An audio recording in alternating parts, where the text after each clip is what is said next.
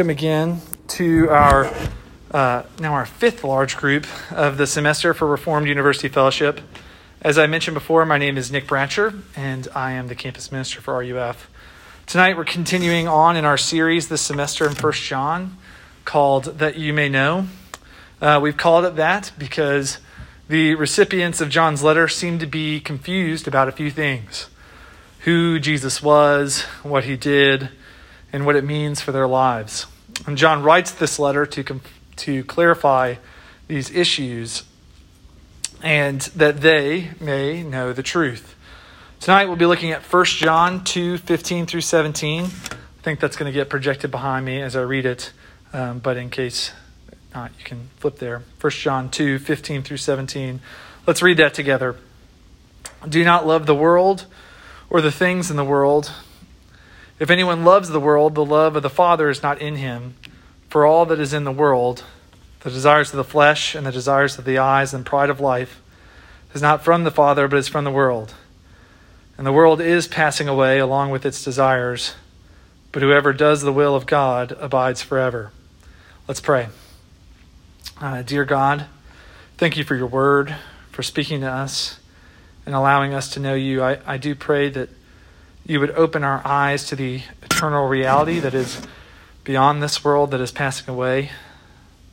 Oh Lord, we pray that you would let the words of my mouth and the meditation of all our hearts be acceptable in your sight. O Lord, our rock and our Redeemer. Amen. All right, so as a recap of where we've been, John, who's a close friend of Jesus and one of his closest disciples who wrote this letter, he starts this letter by announcing some really good news that Jesus had preached and embodied in his life, death, and resurrection. The God of all light, he has told us, has rescued us from the darkness of sin to bring us into the light by the blood of Jesus. In our passage last week, John challenged his readers to examine if they believed this truth. Do you really believe that God has brought us in the light? And if so, then they ought to be walking in the light, loving as Jesus loved, and obeying God as he obeyed God. Tonight, John introduces us to a third test for whether we have true faith in Jesus. Do we love the world or do we love God? That's actually right out of verse 15. Here's the claim John is making then. You have to choose what you're going to love in this life. Fundamentally, whether you're a Christian or non-Christian, whether it's your first time at RUF, millionth time, you grew up in the church or not, whatever, all people on earth are going to have to choose what they're going to love, who they're going to love in this life. In my favorite movie of all time, period, Breakfast at Tiffany's, the plot, some of you may have heard me talk about this movie, the plot centers around the life of a woman named Holly Golightly. And Holly is terrified, absolutely terrified of loving anything because she knows something true about the world. And it's this: whatever she loves, whatever she decides to set her affections on, it will own her to some degree. To love anything is to have your identity tied to how that thing thinks about you, perceives you, judges you, estimates you. You do, in fact, belong to it. She has a cat for this very reason. She has a cat that she refuses to name. She just calls it Cat. And maintains that it is like a wild, stray cat. And that's why she doesn't name it or own it, because she knows that to do so would risk that relationship. She knows that if the cat runs off or maybe it dies, like it's going to reflect on her, right? The cat can reject her, and therefore she will feel lesser. She will not feel like she's good enough. And this bleeds over not just about cats, but into the romance that's at the center of the film with a character named Paul Varjak. She loves him deep down, but she rejects his advances because to even learn his name, she calls him Fred instead of his actual name, Paul. That would mean that he would have power over her identity. He would determine her sense of worth. What if he breaks up with her one day or cheats on her or says something mean or turns out to not be so great? Her answer is simply just to not love anything. She determines that it is the only way to keep her heart completely safe. But then in the climactic scene of the movie, Paul delivers what I believe is maybe the greatest line in cinema history in an attempt to get her to realize the error of her ways. He says this, "You call yourself a free spirit, a wild thing, and you're terrified somebody's going to stick you in a cage. Well, baby, you're already in a cage. You built it yourself. And it's not bounded in the west or in the east. It's wherever you go. Because no matter where you run, you just keep running into yourself." I mean, what a great line. She has to love something, right? What Paul is saying is she has to love something. She's exchanged vulnerability for safety, but in the process, she's traded away her humanity. To love something, to love things is to be human. And John is putting before us these two things we can love, the world or God. The question she is facing is the same one that we all face. What can we love that will not fail us? John is going to present us with two choices, and we have to pick in this test. Who's it going to be? God or the world? And here's the fundamental idea that John is trying to get across in this passage. Because God and his will lasts, we must not love the world. If you are a note taker tonight and you like the big idea, that's the thing that I'm going to try and hammer home tonight, is that simple truth. Because God and his will lasts, we must not love the world. And the question is why? Why? John is actually going to convince us. How does he plan to convince us of that reality, that because God and his will lasts, we should not love the world. We must not love the world. Well, John's going to give us three reasons. I'm going to look at them in turn. There are three reasons here that John says we shouldn't love the world. He says this, if we love the world, the love of the Father is not in us. That's from verse 15. The things of the world are not from the Father. We'll revisit these. You don't have to pin them down right now. The things of the world are not of the Father. That's verse 16. And the current world is passing away. These three things John is going to explain to us tonight as reasons we should pick God, to love God over the world. So let's start with that first point. That first point. If we love the world, the love of the Father is not in us. Look with me at verse 15. Look with me at verse 15. Here we are commanded plainly to not love the world or the things in it, and presented with the choice I mentioned earlier, the love of the Father or of the world. We'll return to what John means by the world, right? I keep saying that word over and over again. We'll return what John means by the world and the things in it in a moment. The rest of the passage is an argument for why the world is not a good choice. But so we'll unpack in our next 2 points what the world is and what the things in it are. But let's focus on this first point, as John does, on what we would lose if we chose to love the world. What would we lose? What is this love of the Father? The love of the Father is not in someone who makes the choice to love the world. And so what is that? There was a similar phrase we encountered last week, the love of God. This phrase can mean three things. It can still mean three things here. It could refer to the love God has for the believer. It could be a love that someone possesses that's like God's love that you would then share with other people. Or it could be the love for God, the love someone possesses that they give to God, that they have for him. As I stated last week, the context of this test is helpful in determining which interpretation John intends for that.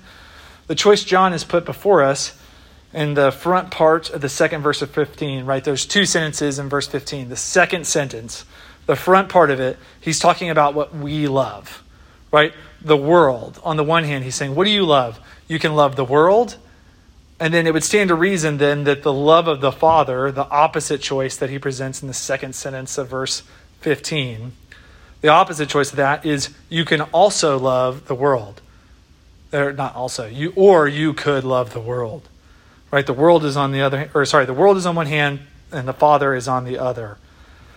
Throughout this chapter, John is inviting us to look essentially at the horizontal dimension of our lives. Right? For one example, our relationship to God's commands. That's what we looked at last week. Regarding to how we are to walk through life. What's our relationship horizontally to our neighbor in that sense? And also What's our relationship to our neighbor horizontally in terms of the love we have for them? Those are the two tests we looked at last week. And he's saying that as you look horizontally, it will actually tell you how your relationship with God is vertically, right? They don't determine, they reveal what is true about your relationship with God. They don't determine it. You don't earn a vertical relationship by doing a horizontal relationship, but it does tell you what you truly believe about God. They reveal the truth. And this means we should understand verse 15 is saying, essentially to paraphrase, if anyone loves the world, the love for the Father is not in him. You do not possess love for the Father if you love the world. But what does it mean to have love for the Father in us? Who is this Father John is positively pushing us to love? Again, we'll get to the world that John negatively doesn't want us to love, but we've got to unpack and put before ourselves the vision of this Father. Who is it that we would lose out on?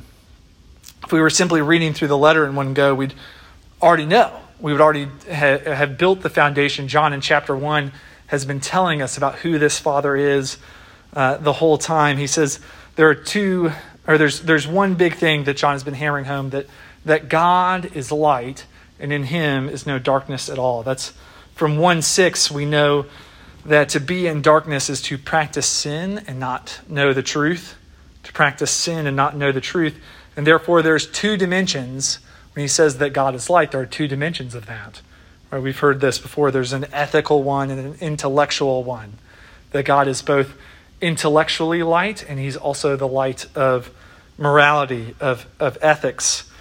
The ethical ramifications of God being light means that God doesn't ever do wrong.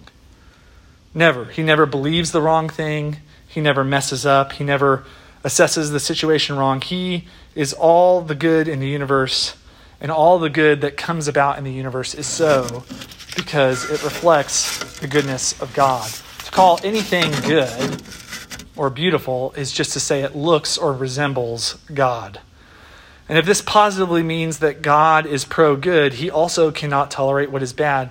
It's worth noting that this is where Christians get our sense of justice from, right? That God is good.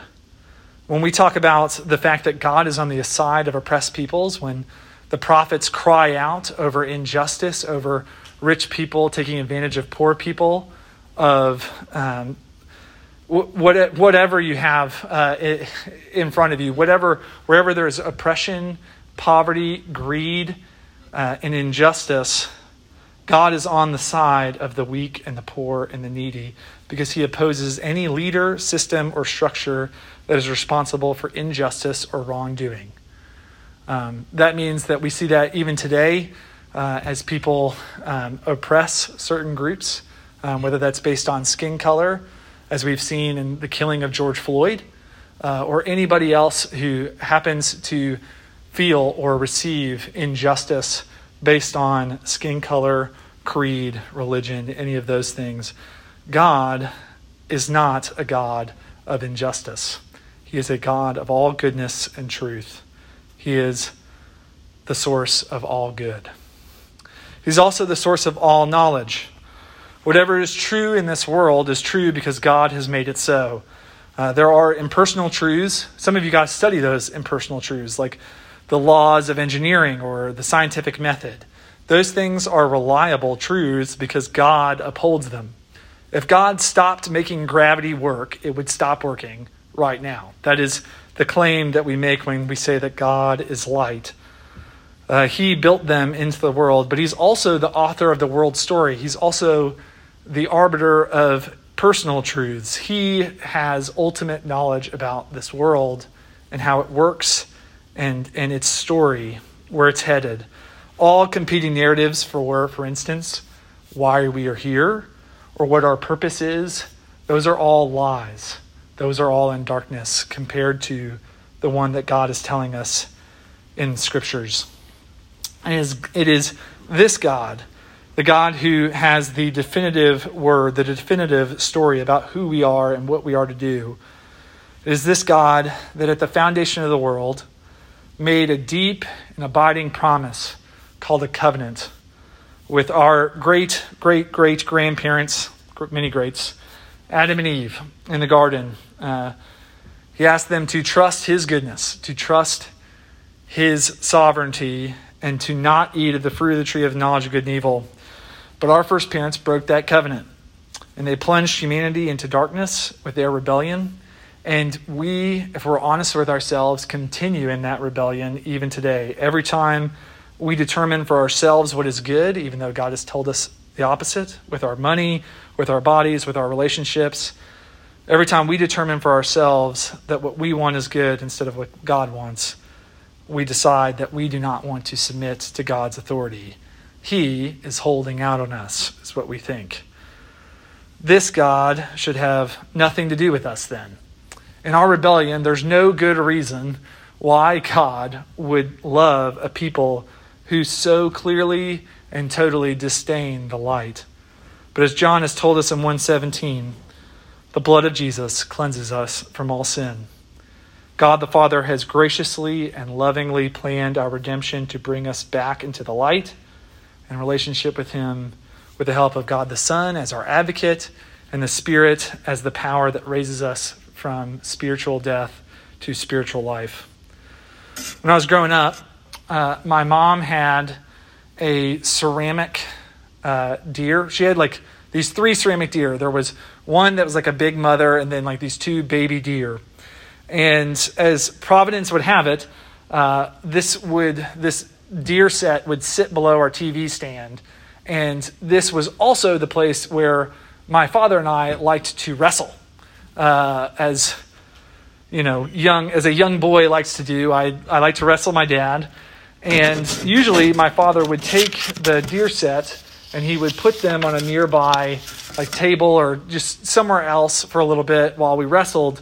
But this strategy does not work in sneak attacks, which was my only real opportunity to like get one over on my father. When you're like 6, it's like he's a grown man, and so you gotta take what you can get. So one day, I sneak attacked my dad in a headlock, what I hoped was a headlock, in our usual wrestling spot. But then he shrugged me off, and I came crashing down to the floor and landed on the ear of one of the baby deers, and it cracked off, broke off its ear. And here's the reality. My mother would have had every right to be angry at me for breaking her things. It was a known rule in our house. We had been warned many times to move the deer and to be mindful of them, but I had failed to do so. When my mom discovered what I had done, I was ready, it was me and my dad standing there. I'm ready to just get my hide chewed out. And instead, my father told my mom that he had forgotten to move the deer and that he was sorry and that he would replace it. Now, I'm not condoning lying. This is not a story about how my dad did the right thing, but it is a story about the fact that my dad took on my mother's wrath, right? My dad took the cost relationally of the bad thing that I had done. He took the cost of my mistake out of love for me. I, in that moment, inherit my dad's squeaky clean record of not being a deer breaker, and my dad takes my soiled record of being a deer breaker, and I get my mom's love without her wrath. To love God is for this to be our primary identity, but on a cosmic scale. To believe that Jesus has gained for us the righteousness of God, that we could not earn for ourselves in dying for our sins on the cross. That he has become the ceramic deer breaker on our behalf, even though we rightly deserve God's wrath for the ways that we have rebelled. And the joy of this relationship is why we should not love the world. That's what John is saying. He's putting up this love, this God, who is all these things. He is the source of all moral goods, all beauty, all truth. And that God, who should have nothing to do with us, has also made a way for us to have relationship with him. It's the most glorious news that he can think of to present to us. And he says, you should choose that over the world. Here's the next question then. What's the world? What is the world? Why can't we love both God and the world? Well, this brings us to our second point. The things of the world are not from the Father. Let me rephrase our first point. Remember, our first point was if we love the world, the love of the Father is not in us. If we love the world, the love of the Father is not in us. We can't love both things, but why not? And he's going to say, the things of the world are not from the Father. Look with me at verse 16. This is where John says, the things of the world are not from the Father. For all that is in the world, the desires of the flesh and the desires of the eyes and pride of life is not from the Father, but is from the world. Here John tells us, with a slight digression in the middle, that all things in the world come from the world. This is worth noting because it contrasts with the point we just made, right? All good comes from God, right? To call God light, to have made that point ahead of time. When John says that all the world's things come from the world, he's saying that they cannot come from God and that therefore they are evil. The chief characteristic of all things that belong to the world is that they are not God the Father, and therefore they are not good ethically, and they are deceitful. They are lies. In short, the world and the things in it are evil. Now, at this point, we may be tempted to define worldliness in a narrow way that then excuses ourselves from conviction. Right? Everyone has sought to think about worldliness. Oh, yes, okay, so the world is evil, and that is those people over there. It's so very tempting to think about worldliness as being limited. And there's really two ways to misinterpret worldliness, to misinterpret the evil that John is putting in front of us as our other option to love. And this is how people do it. First, people define the evil of the world as the created order. Improperly, we think of it as what is physical. One way to describe this, the term for it is asceticism, if you've ever heard that word. The ascetic lifestyle is essentially to believe that the physical world, from mountain landscapes to the food that you eat, to even the very body that you inhabit, all of these things are evil. And friends and family, even friends and family that are viewed as worldly attachments, are to be abandoned for the sake of knowing God. In this kind of worldview, one should never get married, and you should always have your mind on God. And if you get married, then you're going to be concerned with your spouse and with marital things. And Paul does say something like that in 1 Corinthians 7, but he says that it's also still good, right? And to make this the point about worldliness, to say that the world is the physical world, is to miss the point that John's made elsewhere, particularly in this same verse about the world being comprised of inward desires and pride, not external realities. But this also ignores the many psalms that sing praises about God's creation. It ignores Paul's instructions in Romans 1:20 that God's power and his glory are manifested in his created order. It also ignores the teaching in 1 Corinthians 15 that the resurrection at the end of all things will include the resurrection of our physical bodies, just as it did Jesus's. It is not, what worldliness is not the reality of the fact that we have a physical world. God created all things good. There's a fallen part of that in the world, the fact that tornadoes and hurricanes and things like that exist. But the world was created to be good. God does not hate our bodies, and he's not delivering us from the prison of ourselves. The second way people misinterpret the world, they do it incompletely, right? If one is ascetically, this is the incomplete way to interpret this passage. They make worldliness way too narrow. This is what happens. People want to think of worldliness as doing certain dances, having certain apps on your phone, listening to certain songs, saying certain words, seeing certain movies.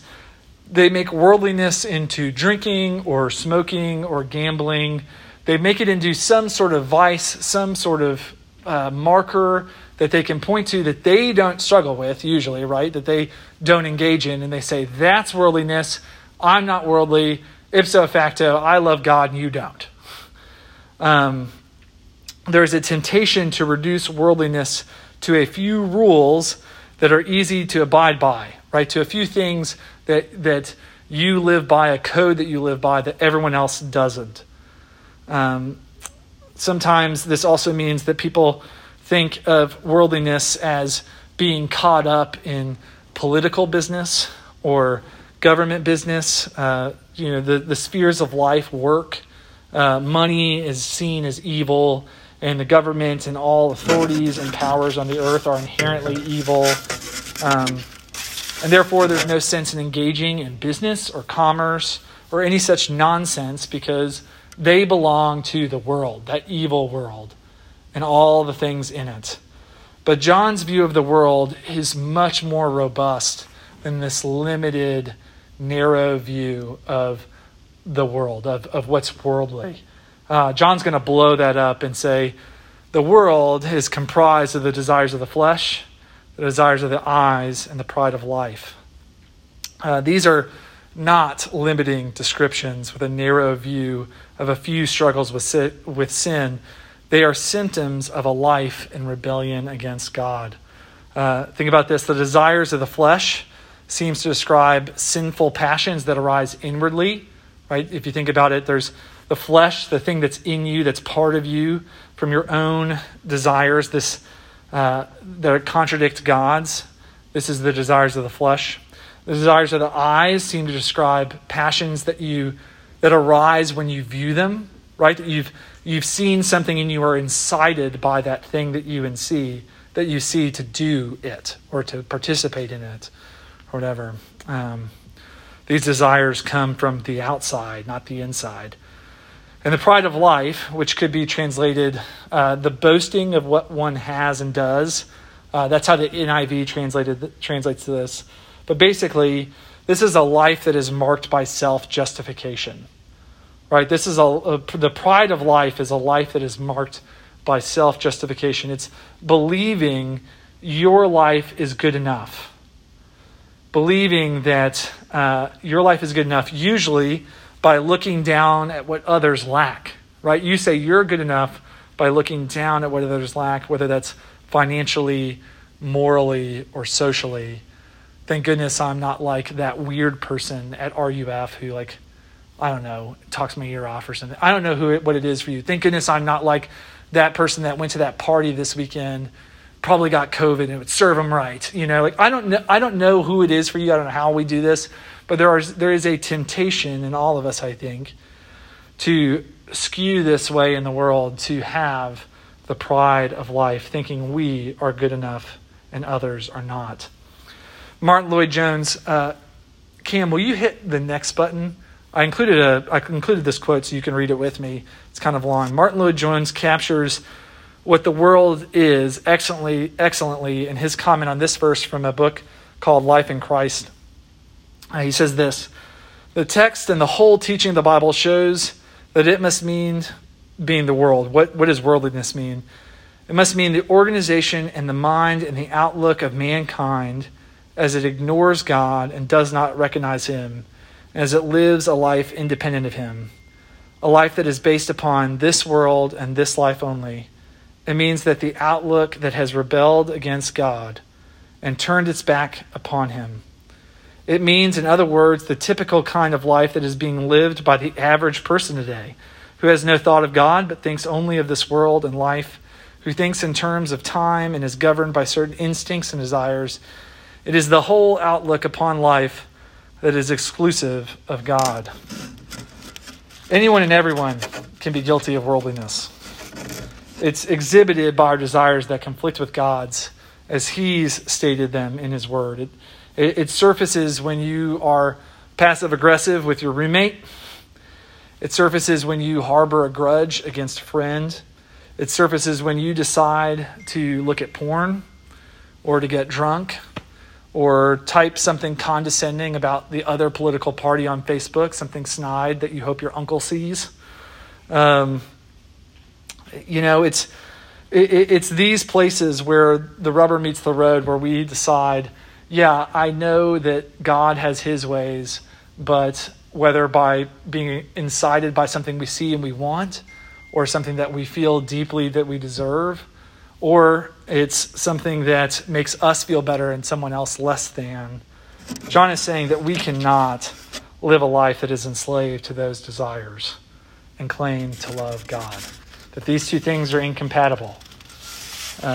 Because God and his will last, we must not love the world. And that's because of two things, right? So we've said, if we love the world from verse 15, the love of the Father is not in us. And the things of the world are not from the Father. John's put this very starkly to us. So I hope it's obvious now. Can we mute that? Somebody want to mute that? I can do it. I'll mute it. It's fine. And we're good. And we're back. So I hope it's obvious, right? I hope it's obvious to us now what the world is, right? What the world is and why it is incompatible with loving God. But here's the question. Why should we choose God over the things of the world? This is the last lingering point that John's going to address. Why should you choose to honor God with your body over having sex with your boyfriend or girlfriend? Why should you choose to honor God with your hard-earned time, talents, and treasure instead of, why should you choose to honor him, maybe giving them away or with no benefit to your academic, social, or career success? Right? What does it look like for you to be not stingy with your money, with your time, with your abilities, and instead help other people at great cost to yourself? Why should you forgive your neighbor who has wronged you when it feels so much better to harbor hate towards them? Right? When it feels so good to talk bad about them to other people, why should you stop? This brings us to our last point in verse 17. The world is passing away. Look with me at verse 17. Look with me there. John here reveals the truth about the world. It's passing away. It's passing away. It is a shaky foundation for life, and it cannot last.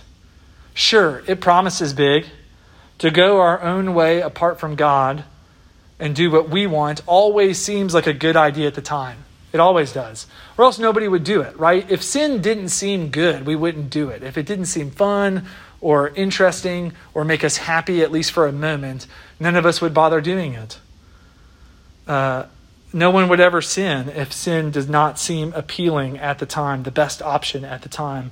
But here's the reality that John is trying to hammer home, that he wants you to know about loving the world. The world is passing away. If you chase after success, others' talents are just going to become obstacles for you, and there's always going to be somebody ahead of you on the ladder that you need to knock off. If you chase sexual pursuits, you're going to write checks that your body can't cash. You're going to make promises with people, with someone that you ultimately cannot deliver on. You don't know if that's what you really want. If you chase after security, you can watch greed take over your life, right? You then have to constantly worry about not just getting money, but keeping the money that you have, making sure that nothing touches it. You're going to become stingy and greedy and cold. The world makes a very, very terrible lover. No amount of security, no amount of success, no amount of significance is going to give you what you really desire. Because here's the reality, it can be taken from you at a moment's notice. No matter what you chase after in this life, you can't take it with you. This is most clear in our death, right? This is why John says, the will of God abides forever, or whoever does the will of God abides forever. The world's passing away. At least in your own death, at some level, you cannot take whatever you are working for in the world, whatever you want to amass for yourself, you cannot take it with you. It stays behind when you die. This means on some level that Holly Golightly is kind of right. She's kind of right not to name her cat. She's even right, really, not to trust Paul Varjak. Those things can disappoint her, right? These things can disappoint her. She's right to have assessed the world and thought to herself, man, I can't be sure. What if I love Paul, but then he dies? The news, he will one day. Like, that's the crazy thing, is she's right. But here's the good news. Here's the reality that we don't want to miss. Not even death can separate you from God's love. Not even death. It's the one thing that will abide. Those who do God's will, those who are loved by him on the basis of Christ's blood, on the basis of his sacrifice and his taking of our sin, those who love him and obey him in response are bound for glory. And this ought to drive us deeper into obedience, deeper into seeing the reality of what we are working for in our study, in our work, in our sleep, in our daily lives. In 1952, a young woman by the name of Florence Chadwick stepped off the beach at Catalina Island and began to swim. She was determined to swim to the shore of mainland California. And she was actually really experienced in long-distance swimming. She was the first woman in the world to swim the English Channel back and forth, to swim to France and back. And as she was swimming, it was a foggy and chilly day, and so she started to cramp up, and it started to get very, very hard for her to make the whole distance. And her coach is in the water and telling her, like, you got to keep going, you got to keep going. The boats are all nearby, and they're telling her, you just got to keep going. You're getting so close. You're getting so close. And eventually, she actually just gives up and says, I'm done. She pulls out. She stopped actually, and because no one would like help her, she actually just stops swimming and is like starting to drown. And they like pulled her out, right? The boat's made for the shore. And here's what she discovers as soon as she's taken out of the water. She was a mere half mile away from the shore. The next day, she gave a news conference, and what she said was this: I don't want to make excuses. I'm the one who asked to be pulled out, but I think that if I could have seen the shore, I would have made it. I think if I could have seen the shore, I would have made it. Christian, you can see the shore. You can see the finish line. John is putting it in front of you and telling you the one who does the will of the Father will abide forever. That the reality of the world, the reality of life, not necessarily the world. We've been talking about the world the whole time. The reality of life is this, that you are bound for glory, that every step you take, every day that you are alive, you're getting closer and closer to being united with the God who is light and who is so good. Every day is another stroke closer to the God for whom your soul was made. Don't lose heart. Don't stop fighting the flesh. Don't stop fighting the temptation of the world. And remember, if we love the world, the love of the Father is not in us. The things of the world are passing away. The things of the world are not from the Father, and the world is passing away. If you're here tonight and you're not a Christian, I implore you to put your faith in Jesus. That one day you will die. One day all the things that you are working toward will come to nothing. And the reality is you need God's grace in your life. That is what will abide. The world is a very poor substitute for knowing God. Because God and his will lasts, we must not love the world. Let's pray.